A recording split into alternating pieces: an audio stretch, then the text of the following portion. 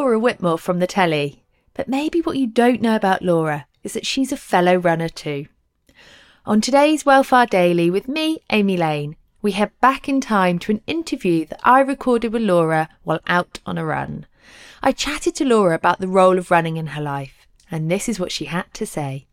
And do you find that it's actually, back to running then, that this running for you is more of a stress relief than going into an environment where there's lots of other people? Definitely. I do like working out in groups if it's like a dance class.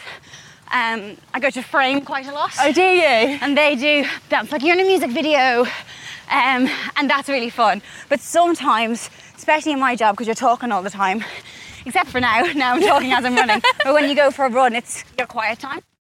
Thanks for tuning in to today's Welfare Daily. Remember, if you like the show, then you can listen to the full episodes here on Spotify. And please don't forget to rate and review so other runners can find us too. Every fan knows the right player in the right position can be a game changer. Put LifeLock between your identity and identity thieves to monitor and alert you to threats you could miss.